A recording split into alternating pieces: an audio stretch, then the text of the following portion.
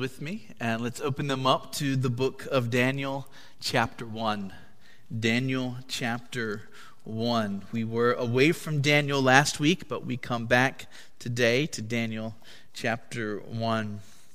And as you are turning there, let me ask you to consider for a moment what it would have been like to be a young Hebrew man suddenly taken from your home, taken from your family, taken from everything you've ever known, and brought to the city of Babylon in 605 BC. How can we even imagine what that was like? One writer says, the exiles from Judah found themselves in a city that made Zion look like a village. While a few thousand lived in Jerusalem, Babylon boasted 250,000 in a metropolis so majestic and hedonistic that the goddess of love and war, Ishtar, was said to tiptoe through the streets, kissing her favorites in the inns and the alleyways. Nebuchadnezzar stamped Babylon with his own aesthetic flair. Grandiose gigantism tinted in his favorite color, divine sky blue, reflected in the canals of the mighty Euphrates. There was the 4 towers of the Ishtar Gate. They were faced with blue glazed brocks, illustrated with bulls and dragons in a yellow and ochre, leading into the city's triumphal boulevard, the processional way. Nebuchadnezzar's palace, in his words, an edifice to be admired, a gleaming sanctuary, my royal abode, was decorated with towering lions. Hanging gardens embellished Nebuchadnezzar's summer palace. Honoring Babylon's patron god, Marduk, Nebuchadnezzar raised a ziggurat, an immense 7-story stepped tower with a flat top. It was his foundation platform of heaven and earth. So a little bit about the city of Babylon as Daniel and his friends would have experienced it coming into the city now as forced servants of the king. One tower of Babel had been destroyed by God while it was being constructed back in Genesis 11. There was now a new Tower of Babel, this ziggurat that Nebuchadnezzar had built. And this ziggurat stood as a symbol of Nebuchadnezzar's power and his glory. Suffice it to say, Daniel and his friends found themselves not only in a new city, they found themselves in a whole different world from what they had known back home in Jerusalem. Now, one reason that this book of Daniel is so helpful and so timely for us is that it addresses this question. How do we serve God in a land where paganism and immorality reign and where God's people are the minority? Mount Hermon, are we aware that more and more this is where we are right now in our own state? This is where we are right now in our own nation. Young people in this room, do you understand that unless God does something surprising, your allegiance to Christ means you are going to be a minority among citizens of the United States? Most people will not agree with your beliefs. Most people will not agree with your principles and your convictions. And not only will they disagree with you, but some will vehemently disagree with you. Already in the universities, the intellectual elites of our culture are arguing that raising children with belief in the Bible is tantamount to child abuse. Already Christians are being sued and brought to court when they refuse to entangle their businesses in celebrations of immorality. Already we see heavier regulations and restrictions being placed on Christian institutions so that they will find it more difficult to accomplish their mission. I don't know what the future holds, but I ask each and every one of you whether or not you are willing to be ostracized and made an outcast for the name of Jesus Christ. Don't wait till the pressure is on to decide. If you wait till the pressure is on, it will be too late. We must resolve now whether or not we will stand. So many of the New Testament epistles were written to Christians who were already suffering, and they saw a more severe kind of suffering coming on the horizon. So, for example, when you read the epistles of Peter or the letters to the churches in Revelation, it seems clear that those writers expected a more intense kind of persecution that was about to fall upon those Christians. And I think there is more and more reason to believe that we find ourselves in a similar place. And so there are questions that we need to be asking. How do we trust God in the midst of great trials when we find our lives disrupted by events we never expected? If our lives are not turning out the way we thought they might, how do we fight the temptation to give in to discouragement or depression? In the midst of confusion, in the midst of heartbreak and suffering, how do we stay faithful and joyful and content? And most of all, how can we honor God who has shown us mercy while we are living in such a world? This book of Daniel has answers for us. In 1561, John Calvin's lectures on the book of Daniel were published. And at the beginning of his commentary on Daniel, Calvin dedicated that work to quote all the pious worshipers of God who desire the kingdom of Christ to be rightly constituted in France.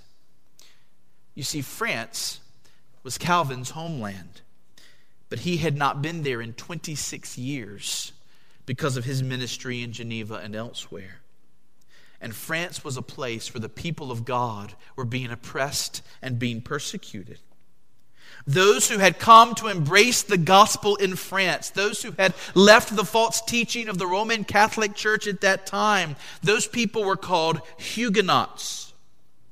And by the time that Calvin's commentary on Daniel was published, the Huguenots, the gospel-believing Frenchmen, numbered around 2 million people.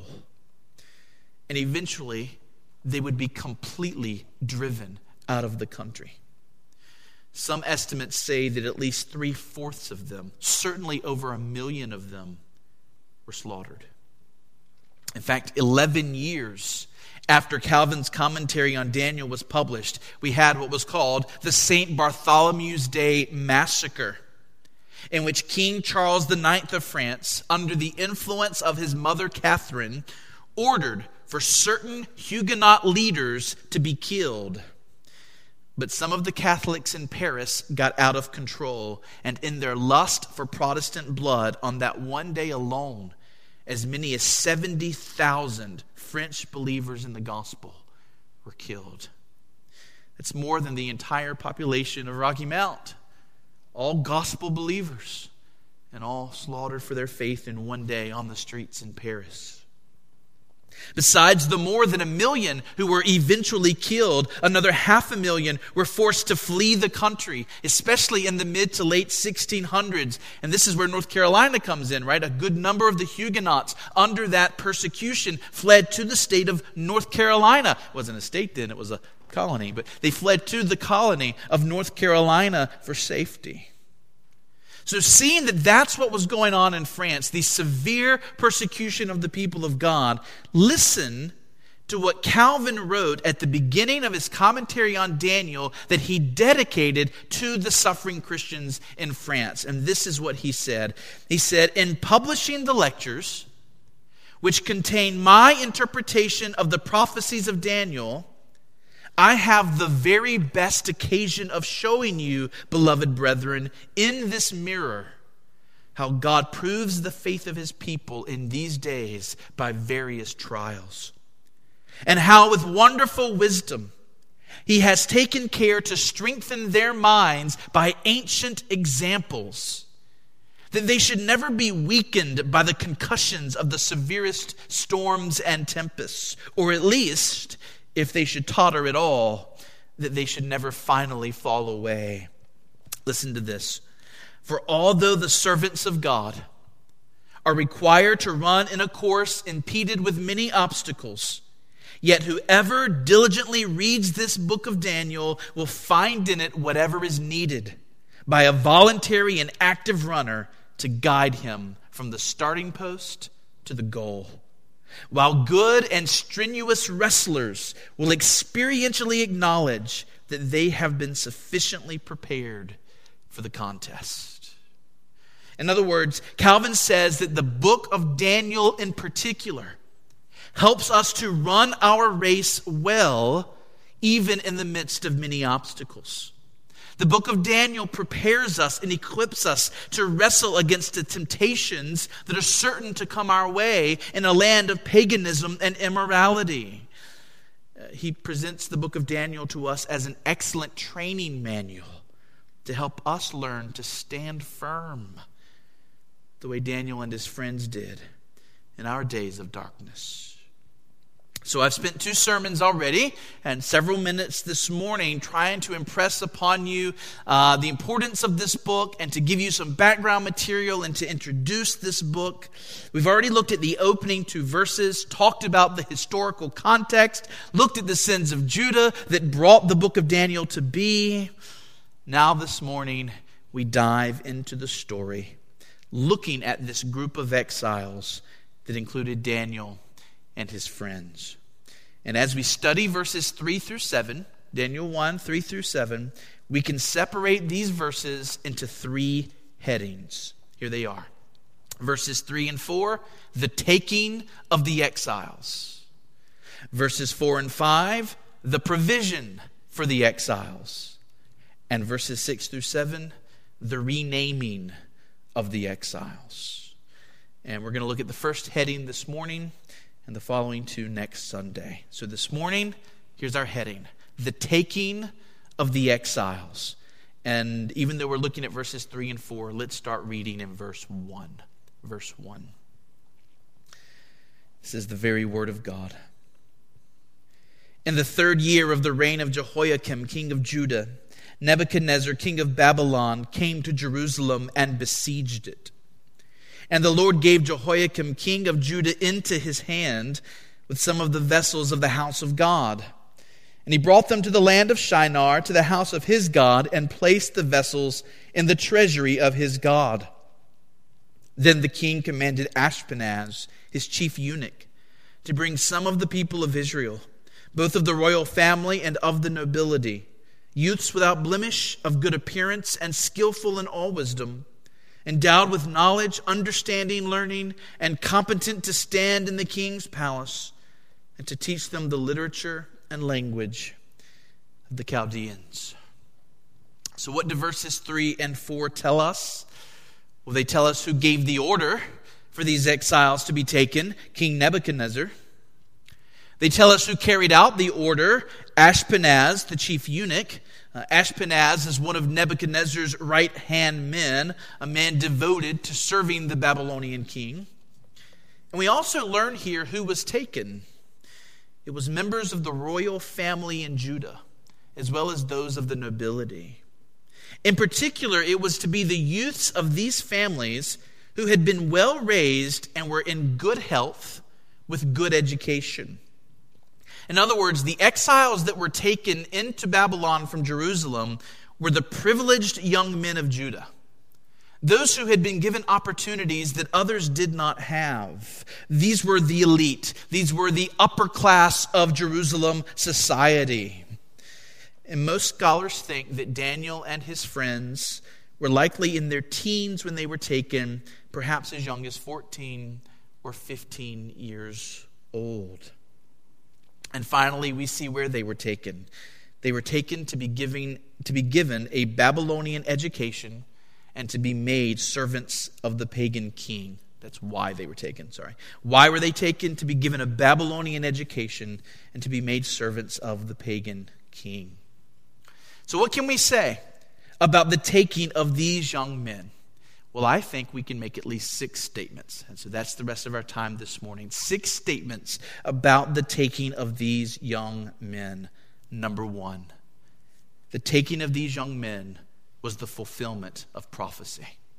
The taking of these young men was the fulfillment of prophecy. You see, a century before this happened, Isaiah had spoken the word of God to the king of Judah at that time, a man named Hezekiah. You might remember Hezekiah had welcomed ambassadors from Babylon. He had shown them all the treasures and the valuables of Judah. At that time, Babylon was still a little kingdom.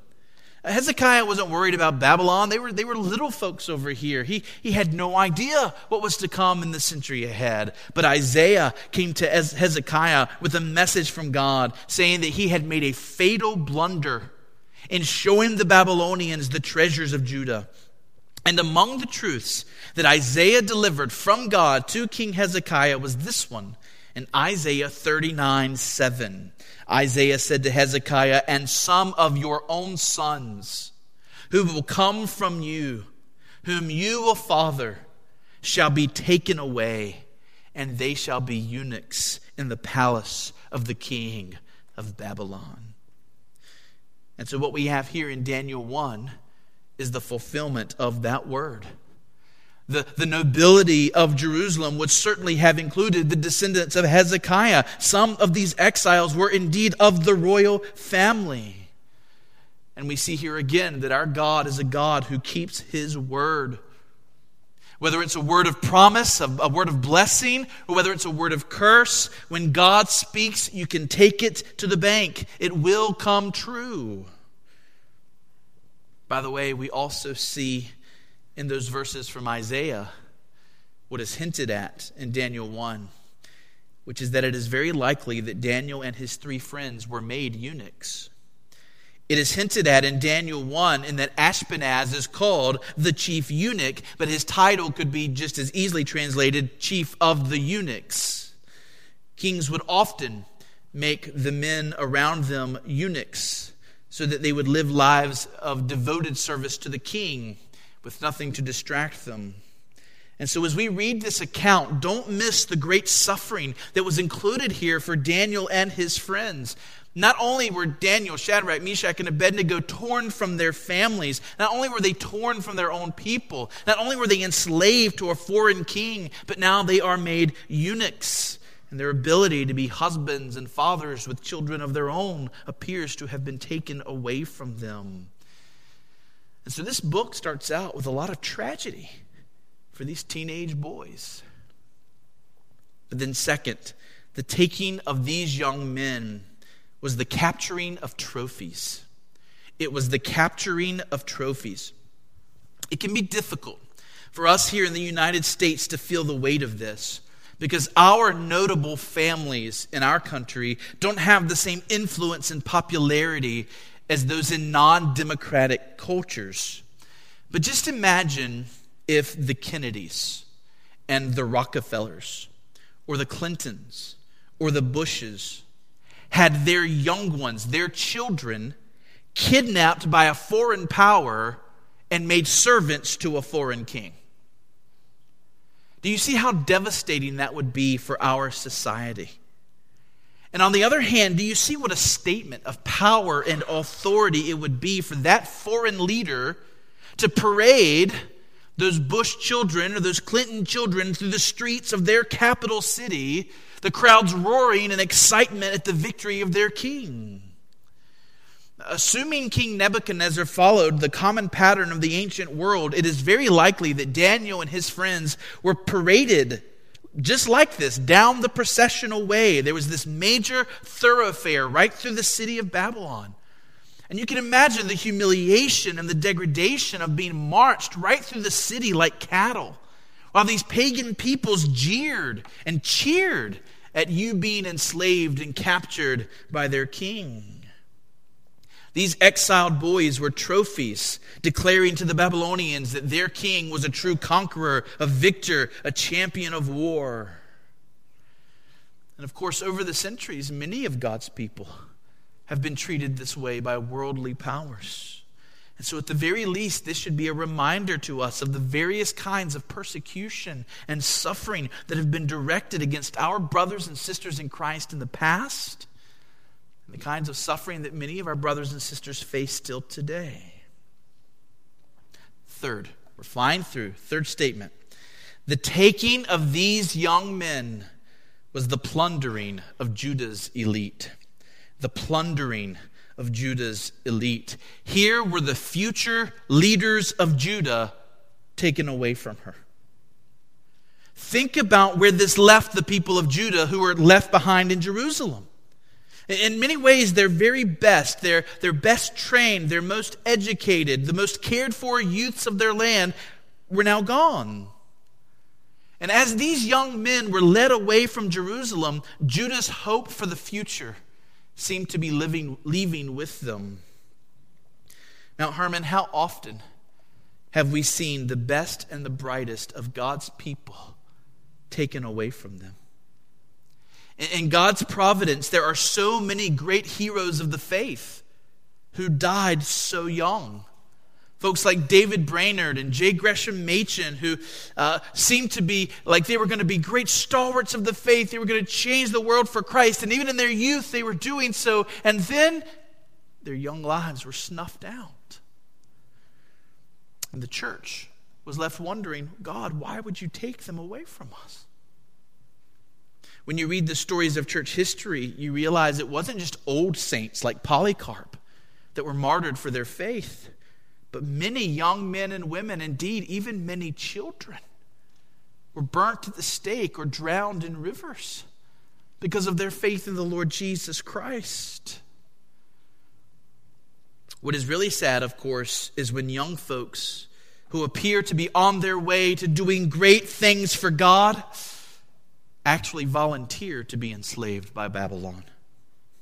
In the Bible, as we will see later, Babylon is a picture of worldliness. Babylon is a picture of the glory of earthly pleasures. How many young people were on their way to heaven? They were seeking to trust Christ. They were seeking to follow Him. And then they got sidetracked into Vanity Fair. Remember Vanity Fair in Pilgrim's Progress? Right? The thrills of this world, all the pleasures that this world can offer. And suddenly these young Christians, that their moms and dads and grandmoms and granddads and fellow church members were praying big things for them. They wanted big things for them. These are world changers for Christ. And then they were brokenhearted as those young people were suddenly allured further and further into worldliness and taken away from the service of Jesus Christ. How many there have been like that? We could fill up books and books with the names of young people who've fallen prey. Food, drink, sex, fame, television, sports, shopping, trivial things. Often it is trivial, not necessarily bad things. Sometimes it's just trivial things that grip the hearts of people. And soon Jesus doesn't mean as much to them as He once did. And they're no longer in Babylon by constraint. They're in Babylon by choice. And lost to the church of Christ are their talents and their abilities and all that could have been for the glory of God. Well, number 4, the taking of these young men was the outworking of a strategic plan. The taking of these young men was the outworking of a strategic plan. You see, we are told in verse 4 that these young men were taken away that they might receive a Babylonian education and serve in the king's palace. In other words, Nebuchadnezzar has a plan here. He's going to teach Judah's elite the Babylonian worldview and the Babylonian way of life. And this is strategic because there's soon going to be more waves of exiles being brought into Babylon. There's going to be a second wave of exiles, a third wave of exiles. And just last year, we dug up a set of tablets where we now know that in between the waves of forced exile, Nebuchadnezzar was sending messengers to Jerusalem saying, come freely to Babylon. Come be a part of our economy. Come be a part of our workforce. We can offer you a better way of life. Nebuchadnezzar was trying to bring the Judahites into Babylon. So think about the impact on the Israelites when they came to Babylon and they saw their own elite. They saw their own celebrities. They saw their own leaders speaking Chaldean. Right? fluent in Babylonian literature, living the Babylonian way. In other words, Nebuchadnezzar was not a dummy. Nebuchadnezzar was a shrewd leader, and his plan was a scheme of indoctrination. He knew that if he could get the top people, if he could get the intellectuals and the most powerful and the most famous to be brought to turn from their Israelite heritage and to embrace the Babylonian way, then the masses that would come after them would certainly follow their lead. And of course, this is exactly the ploy that we see repeated again and again in the great ungodly world powers of history. And here in our own nation, we see it all around us. It is no accident that the intellectual elites in our universities are almost unanimous in their rejection of God and His truth. It is no accident that the most famous actors and actresses and the writers in Hollywood seem to be banded together in pushing our society into greater wickedness, further immorality, deeper moral confusion. We could point to clear examples promoting homosexuality and things like Game of Thrones for adults and even in Frozen for kids. We could point to the ad council. Right? Our tax money goes to the government, and the government produces these ad council ads. And the one I saw the other day was clear in promoting homosexuality as something that should be accepted. My money paid for that ad. Your money paid for that ad. The same dark spirit that was at work in Daniel's day, a power stronger than that of Nebuchadnezzar. Nebuchadnezzar was a puppet in the hands of this stronger power. That power is still at work today, and he is using his same old crafty tricks. And indoctrination is one of them. And so we must be a sober-minded people. We must be a discerning people. Sometimes indoctrination is overt. Sometimes indoctrination is subtle. And so when we read books and watch television shows or see a movie, we must be quick to think through it. We must be quick to have discussions with other believers about the message of that book, the message of that show, the message of that movie, to make sure we recognize what is good, what can I keep, and what is garbage, and what must I throw out. Friends, love the Lord your God with all your heart, but also love the Lord your God with all your mind. And that means be on guard to the messages being thrown at you by our culture today.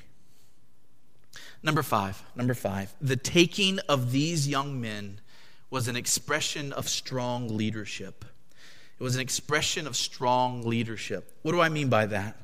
Well, I already mentioned that King Nebuchadnezzar was a shrewd leader. Nebuchadnezzar did not become the most powerful man in the world in his day by accident. He knew how to lead. And this is reflected in that he didn't just capture the elite of Jerusalem and then send them off as slaves to work in a mine somewhere. Rather, he purposefully chose the best educated and the most healthy and capable men of Judah, and he chose to bring them to his own capital, to give them a free education in the Babylonian way of life, and to prepare them to serve him in the government of his empire. Now, there's a lot in Nebuchadnezzar to be rejected. He was a man of cruelty. He was a man of idolatry. He was a man of pride. But we do see Nebuchadnezzar intentionally surrounding himself with capable men. And so if there is anything positive we can learn from Nebuchadnezzar, I think it might be this. It's the principle taught in Proverbs 13:20. Whoever walks with the wise becomes wise, but the companion of fools will suffer harm. Nebuchadnezzar sought the best and most capable to surround himself with. The Bible says you should seek to surround yourself with the wisest of people. Whoever walks with the wise becomes wise, but the companion of fools will suffer harm. So let me just ask you this morning, who are you intentionally seeking to walk with? Think about your closest friends. Think about those whose opinions you listen to most. Are they wise people? Are they godly people? Are you more mature? And are you more sober-minded? And are you more Christ-like because of the influence of the people whom you hang around most? Mount Hermon, we should be friendly with all people, but we should be intentional about surrounding ourselves with people who will spur us on in honoring God and growing in grace. We need to know how to recognize when somebody is a good influence on us and when somebody is not a good influence on us. And there are certain relationships where we need to keep that friendship as a distant friendship. And there are some relationships where people are wise and mature and godly, and we need to say, I want to spend every minute I can around you. I just want to soak up the grace that I see in you. Do you want to be wise, church? Walk with the wise. If you make yourself a companion of fools, you will suffer harm. And sixth and finally, we're done. The taking of these young men was a kindness of God's providence. It was a kindness of God's providence. You say, Justin, how can you said that? You've already told us they were ripped from their homes. They were ripped from the life they knew. They were ripped from their own nation. They were made eunuchs. They were being indoctrinated. They were paraded through the streets of Babylon. How can this be kindness? Well, it's actually worse than that. When you consider the strong faith of Daniel, Shadrach, Meshach, and Abednego, these were young men who knew their God, loved their God, trusted their God, while Jerusalem was full of people who were living in wickedness, but they were taken. And they suffered. And the ungodly were left in Jerusalem to keep living their lives in peace. So how is this a kindness of God's providence? Well, friends, we have the whole book. And we know that in the end, what God did with these four young men not only served their good, but also has been used by God over the centuries to bring millions more to know more of His goodness and His faithfulness. How many children in Sunday school classes have come to have courage and to trust God because of the story of Daniel in the lion's den? How many of us in this room have higher thoughts of God today because when we were little ones, somebody told us the story of the three boys in the fiery furnace? God was up to something much bigger than Daniel and Shadrach and Meshach and Abednego.